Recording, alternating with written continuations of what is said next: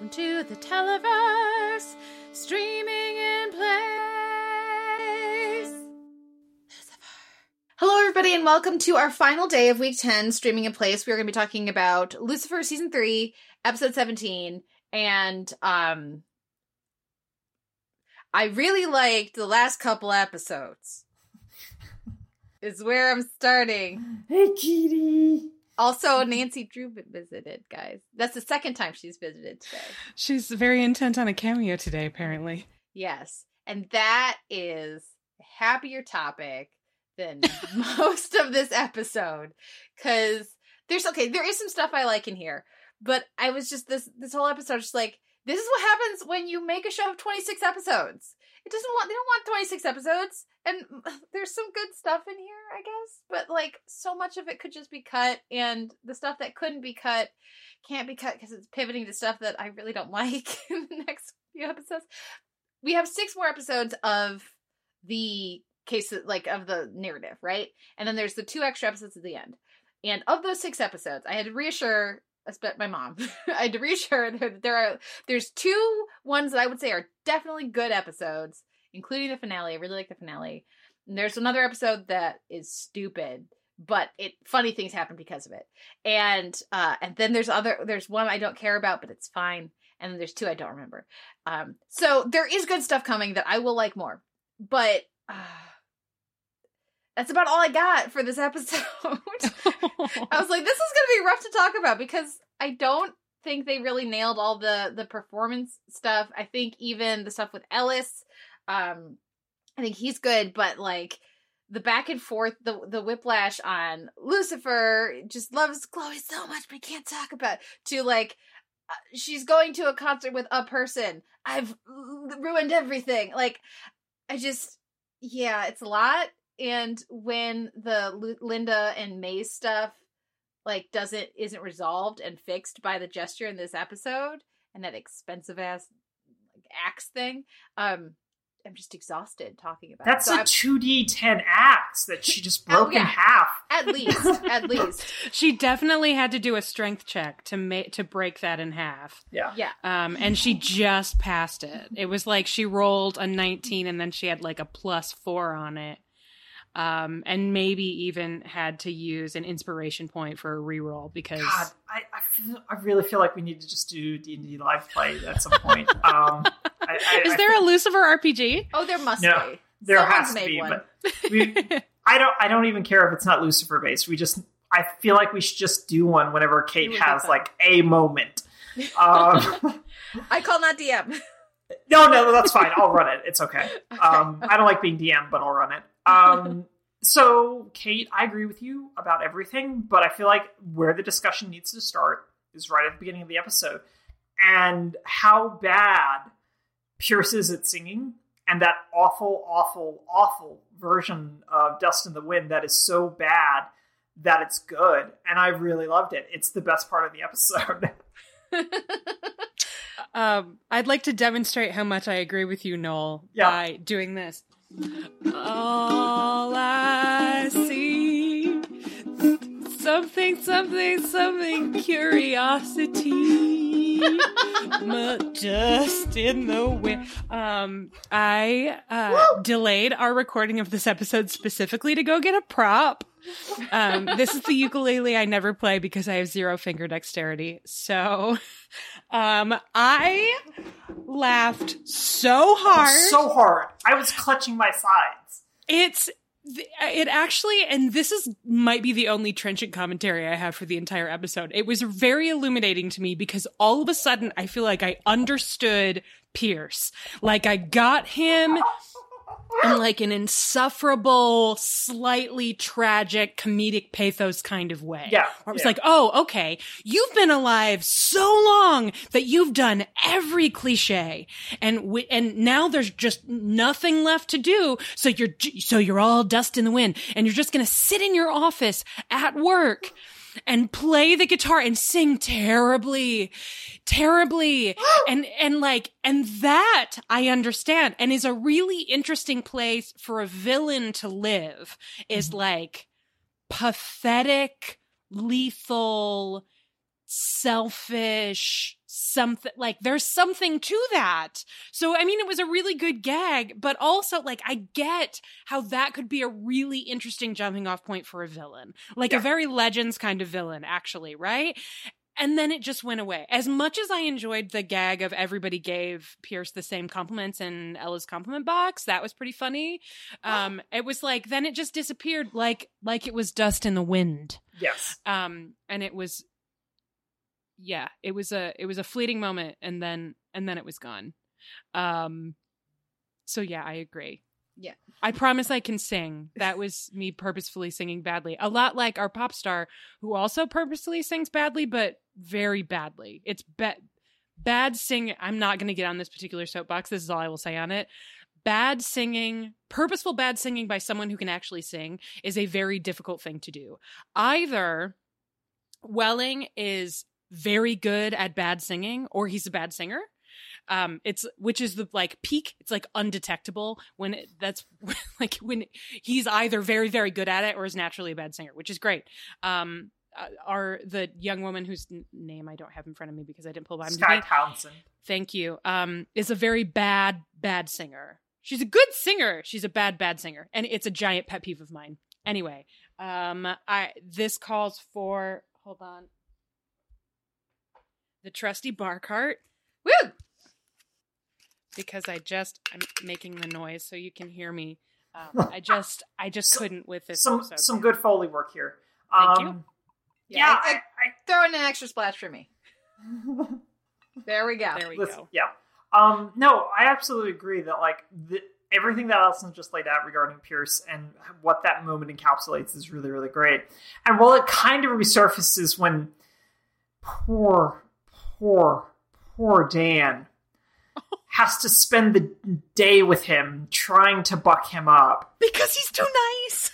Because he's too nice. And also because Dan's been there, but he hasn't been there. Mm-hmm. That it's really great. So Pierce has that whole like long monologue about what he's actually feeling, basically, and lays it all out to Dan. And the only thing I could think of, and Allison, I don't know if this is going to register for you, but it's going to register for Kate, is my girlfriend turned into the moon. That's rough, buddy. Is just like, that is immediately what I thought of. It's just like, what is Dan supposed to say to that? There's nothing he can say to that because Dan is not equipped to yes and that. Yeah. Also, everyone go watch Avatar, and it's on Netflix now. Just go watch Avatar. Is that what it is? We're starting this weekend. I've never done Avatar before, and we and Tom has been making me promise. So I decided finally, because he was like, "Listen, I'm so happy. I love watching TV with you, but right now the only things we're watching are Lucifer and Legends because they're the things that you're committed to watching. Can we please watch something else?" And he loves Legends too, don't get me wrong. Yeah. I was like, yes, we can. How about we finally start Avatar: The Last Airbender? He was like, oh my God, really? So we were going to start last night and then watched a noir film that's a favorite of mine with a friend instead. So we're starting tonight or tomorrow, undecided. Depends on Drag Race. Do it, Scottie. Scottie, we'll group watch it. We'll do it. Yeah. It's so good. It's so good. Okay, everyone at home who can't see the chat. First of all, let me just say, when we were talking about the Dust in the Wind, Keenan said, I said, "Oh no," out loud. And Marcus said, I was putting laundry away when that came on, and I heard it first. I was like, oh no. So there's that. So yes, we're all on the same page there. But then it looks like, guys, a group watch of Avatar: The Last Airbender, or group initial first watch of Avatar: The Last Airbender, has broken out in the chat because both Scottie and Keenan have never seen it and they've been wanting to watch it. So I think they're gonna watch it. And also, for those not in the Zoom, Noel and I were like giddy clapping, like little like seal clapping, to be quiet but very excited when Allison said that, because we love Avatar: The Last Airbender because it is as good as everyone says. Yeah. I mean, we should just talk about that instead of the Lucifer episode. I will say that, like, the first, like, I legitimately feel like the first 7 episodes of Avatar are really geared towards kids. Mm-hmm. It's a very similar like arc as like Steven Universe. Yeah, so like those first 7 episodes are very like kid driven. Episode 10, which is called Jet, is the first episode where you go, oh, that's what this show is. Okay. To a certain extent. And then it starts picking up from there, and then season 2 is just bewildering good. Like season 2 is just like top tier television for me. But yeah, it takes just a little while for it to start hailing all audiences as opposed to just its target demo. So something to keep in mind going forward with it. But it's still really, really good. Yeah, we're gonna want updates. Yeah, no, I demand updates. Yeah, no, this episode of Lucifer is just a nothing sort of episode. I agree with Kate that I don't really buy into Lucifer's like tear-eyed filled but not going down the cheek arrival in Linda's office of I've ruined everything kind of deal. And it's just like, have you? I don't feel like you. I don't feel like you have. You've been sort of a jerk, but it was just a weird vibe energy of things that didn't make sense, and Chloe never seemed particularly put out by anything that he was doing in this episode in terms of like trying not to focus on her, and it's just like meh. So I just never found anything to latch onto, and I do want to just like devote it like a section to the Linda May stuff, but the overall arc of the episode and then just this whole thing just didn't really land for me in any way, shape, or form from like an emotional or character or arc level. And the only other thing I feel like I have to say about that is that a male diva is a hustler, everyone. We learned that at Legends of Tomorrow this week. So I don't know why they didn't use that nomenclature in this episode. And Keenan says, kind of regarding this, is that Ella in the compliment box made them want to die. They're trying to hit an adorable note with her that is so forced, and Keenan likes Ella. She's good at her job. Let her be positive infection and be good at her job. And yeah, but also like all those compliments were correct. Tom Welling does have great arms. He does. Well, yeah, and Lurker says, I like the compliment. I like the compliment box.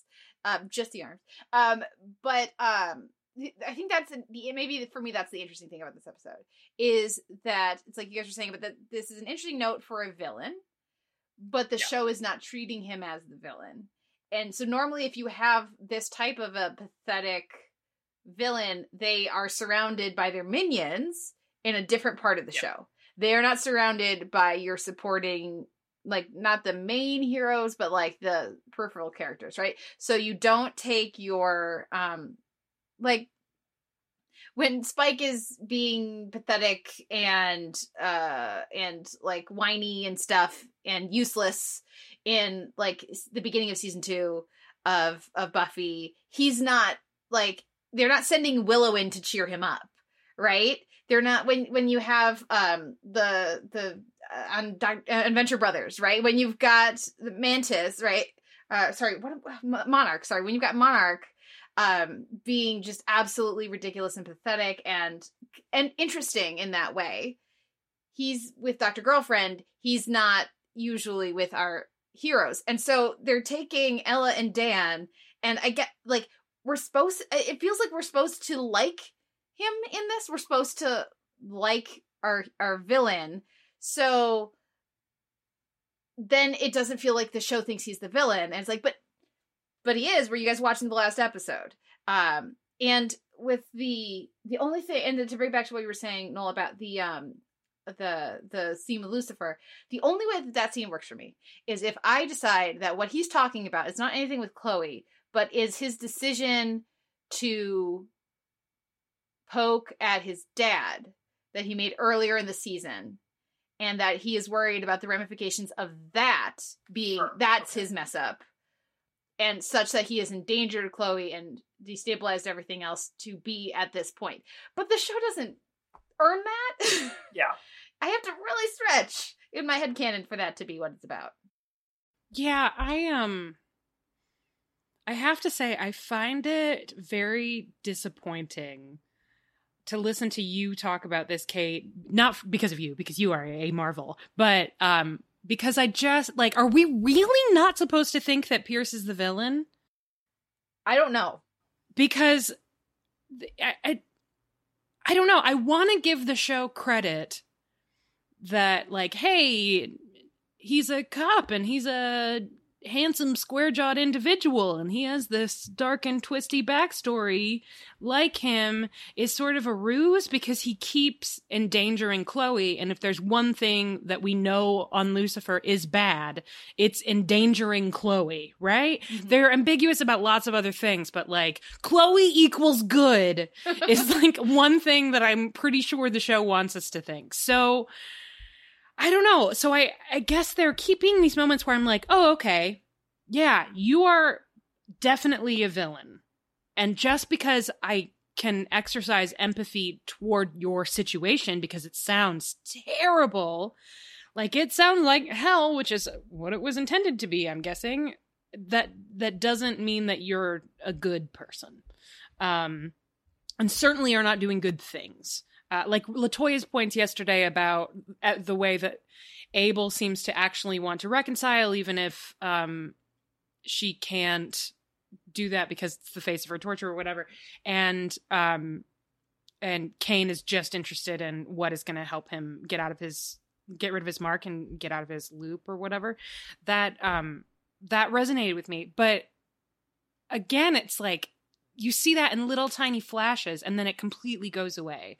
It's a baffling lack of clarity in a character that I already thought was really unclear, because every time I feel like I get a handle on it, it just gets more vague. And then he'll say something like, well, that's what the Sinnerman thought?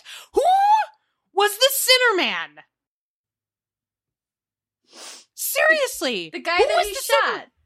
He wasn't, but he was his protege. Yeah, yes. His protege is the Sinnerman. But the Sinnerman killed his brother. So isn't he the Sinnerman? Palmetto. There's like, I can sort of answer that question with spoilers, but not really, not satisfyingly.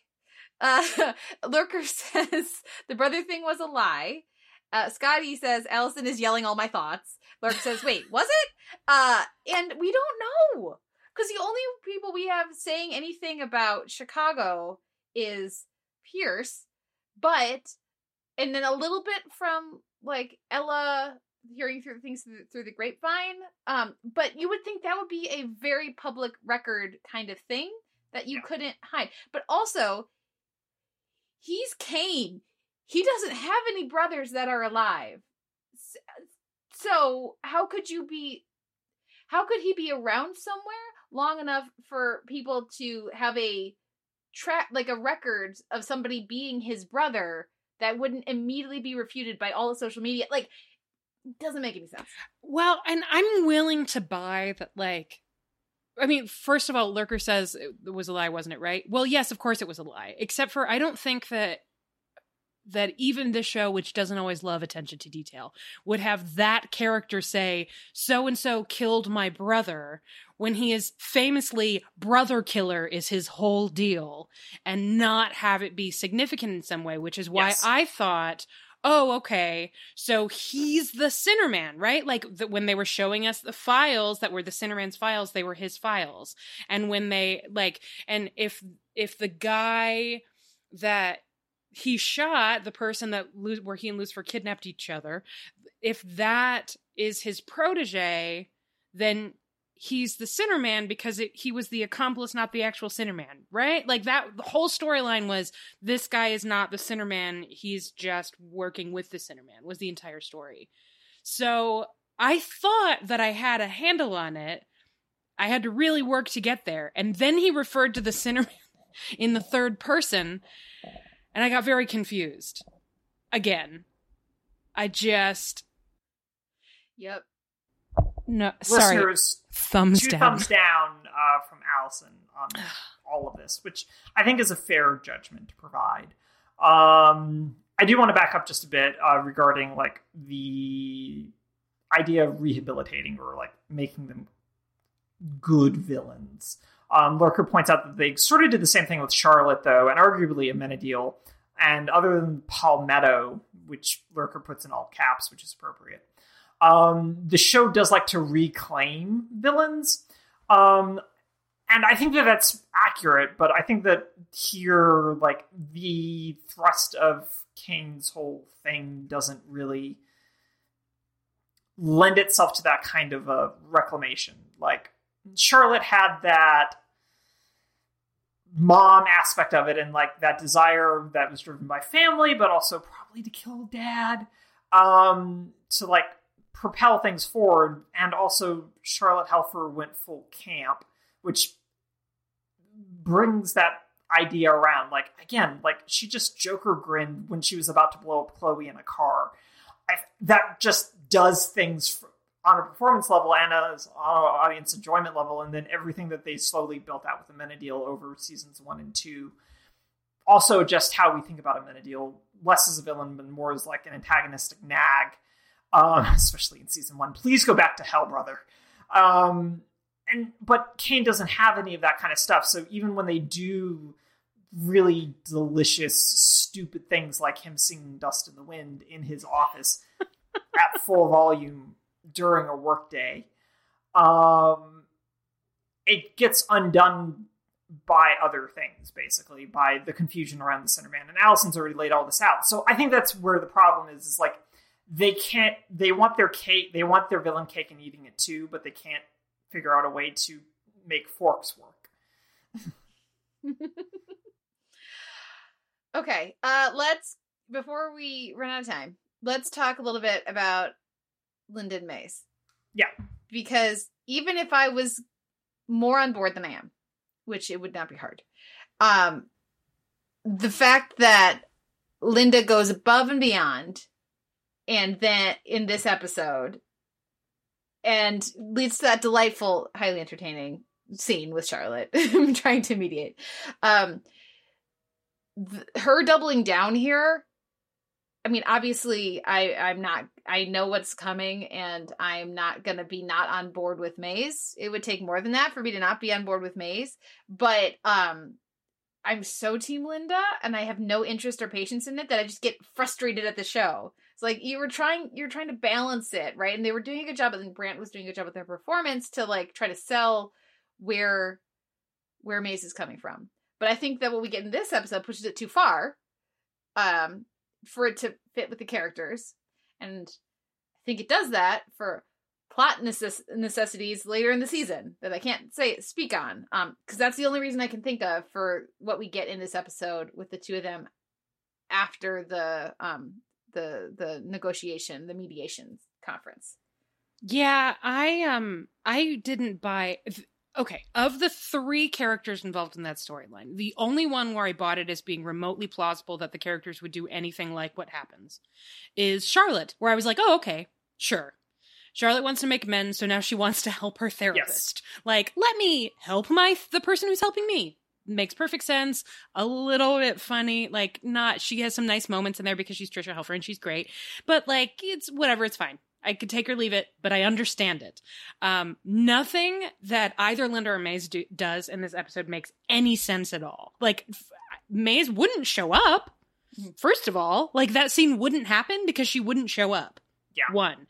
2, Linda wouldn't agree to it. She's already had her license threatened once, which, by the way, was that ever resolved? I don't think it was. But that's already happened once. She can't let her client therapize her. Like, she just wouldn't do. And then that she would say all, like, I guess maybe bringing the axe makes sense, but all of the things in the mediation scene, none of it read as being remotely plausible, or at all linked to the ways the characters had behaved in the past at all.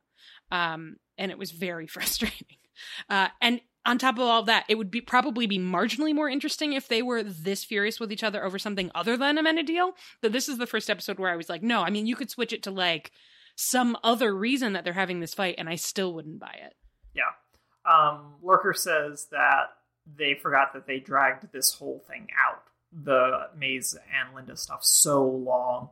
Marcus not counters, but adds too many episodes this season. Yeah. And then Scottie this storyline is so frustrating. I can't believe the show is trying to convince us that it's right for people to say, quote, well, I'm not dating him, but I don't want you to date him either.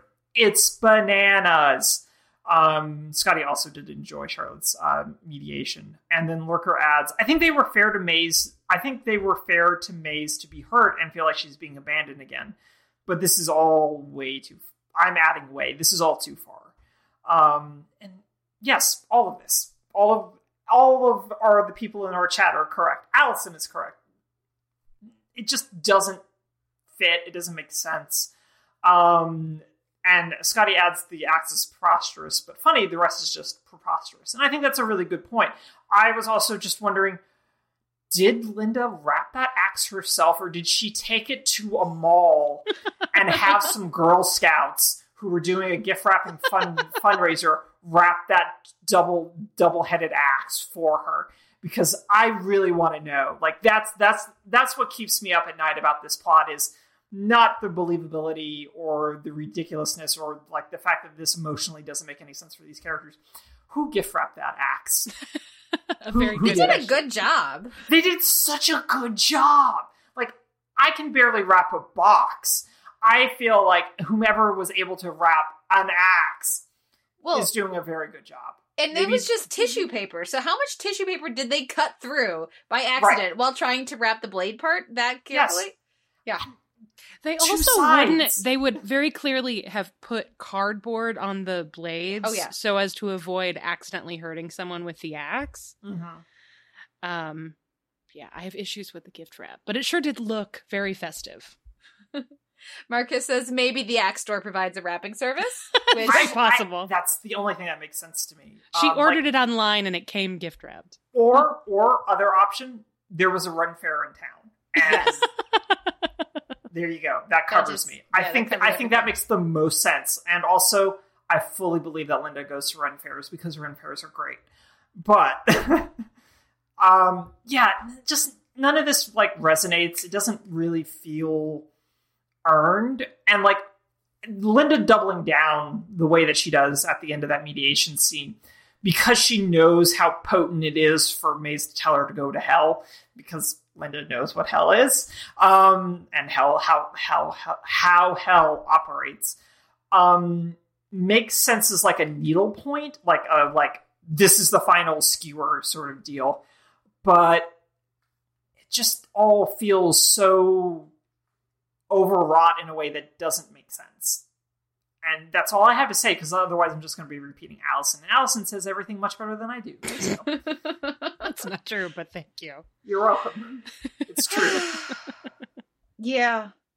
That I get frustrated by this season because I think there's some stuff it does really well. And there's some stuff I'm really looking forward to. And there's some stuff I've really enjoyed about this season. I mean, even just for Helfer's performance and everything we've gotten with Charlotte, everything we've got with Dan, right? There's been a lot of really good stuff in this season. And they have some interesting ideas that they want to explore with their other characters. And even just the concept of Cain, there's a lot of ways that you could do that and have it work really well. And then they just don't. They just didn't have a sense of what strong enough sense of what they wanted to do. Like in season 2, they had a strong sense of what they wanted to do with Mom. And some of it got muddled, like where the line between whether we were supposed to be on board with her or not, like that's a little fuzzy at times, but they knew overall kind of what they wanted to do. And then in this, maybe a lot of it probably feels like it's just because they're treading water, because there's a clear end point they're going to get to. But it's just a shame because this show is better than this episode. Shall we talk about the I Will Survive? I mean, when I'm like, you can cut out the I Will Survive duet, you know that they've done something wrong. I mean, mostly I just appreciate the fact that like one of Lucifer's employees showed up with another microphone, because obviously he has more than one microphone. Yes.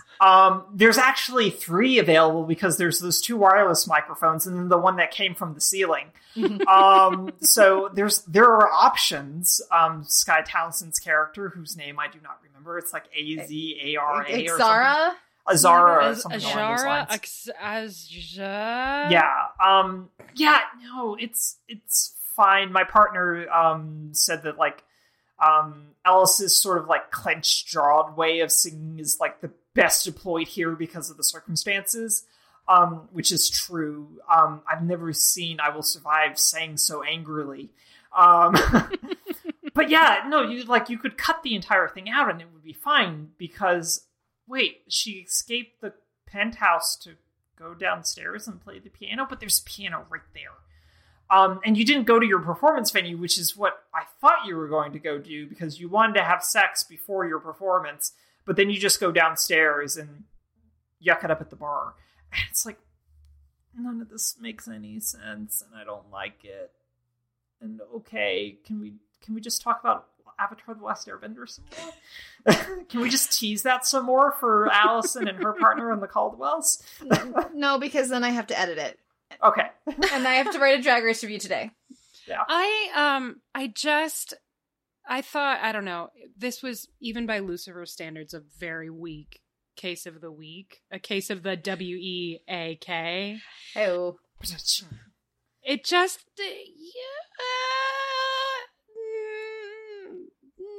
didn't make any sense. You know, it feels like maybe the writer's room has like a jar full of fun ideas of how to kill someone.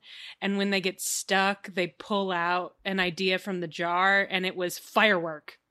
And then they went from there and then just sort of, it didn't make any sense. And our pop star, Aksara, was just like a total non-entity. Just not at all. And I didn't really buy Lucifer's reaction to her. I didn't buy that he would annoy her.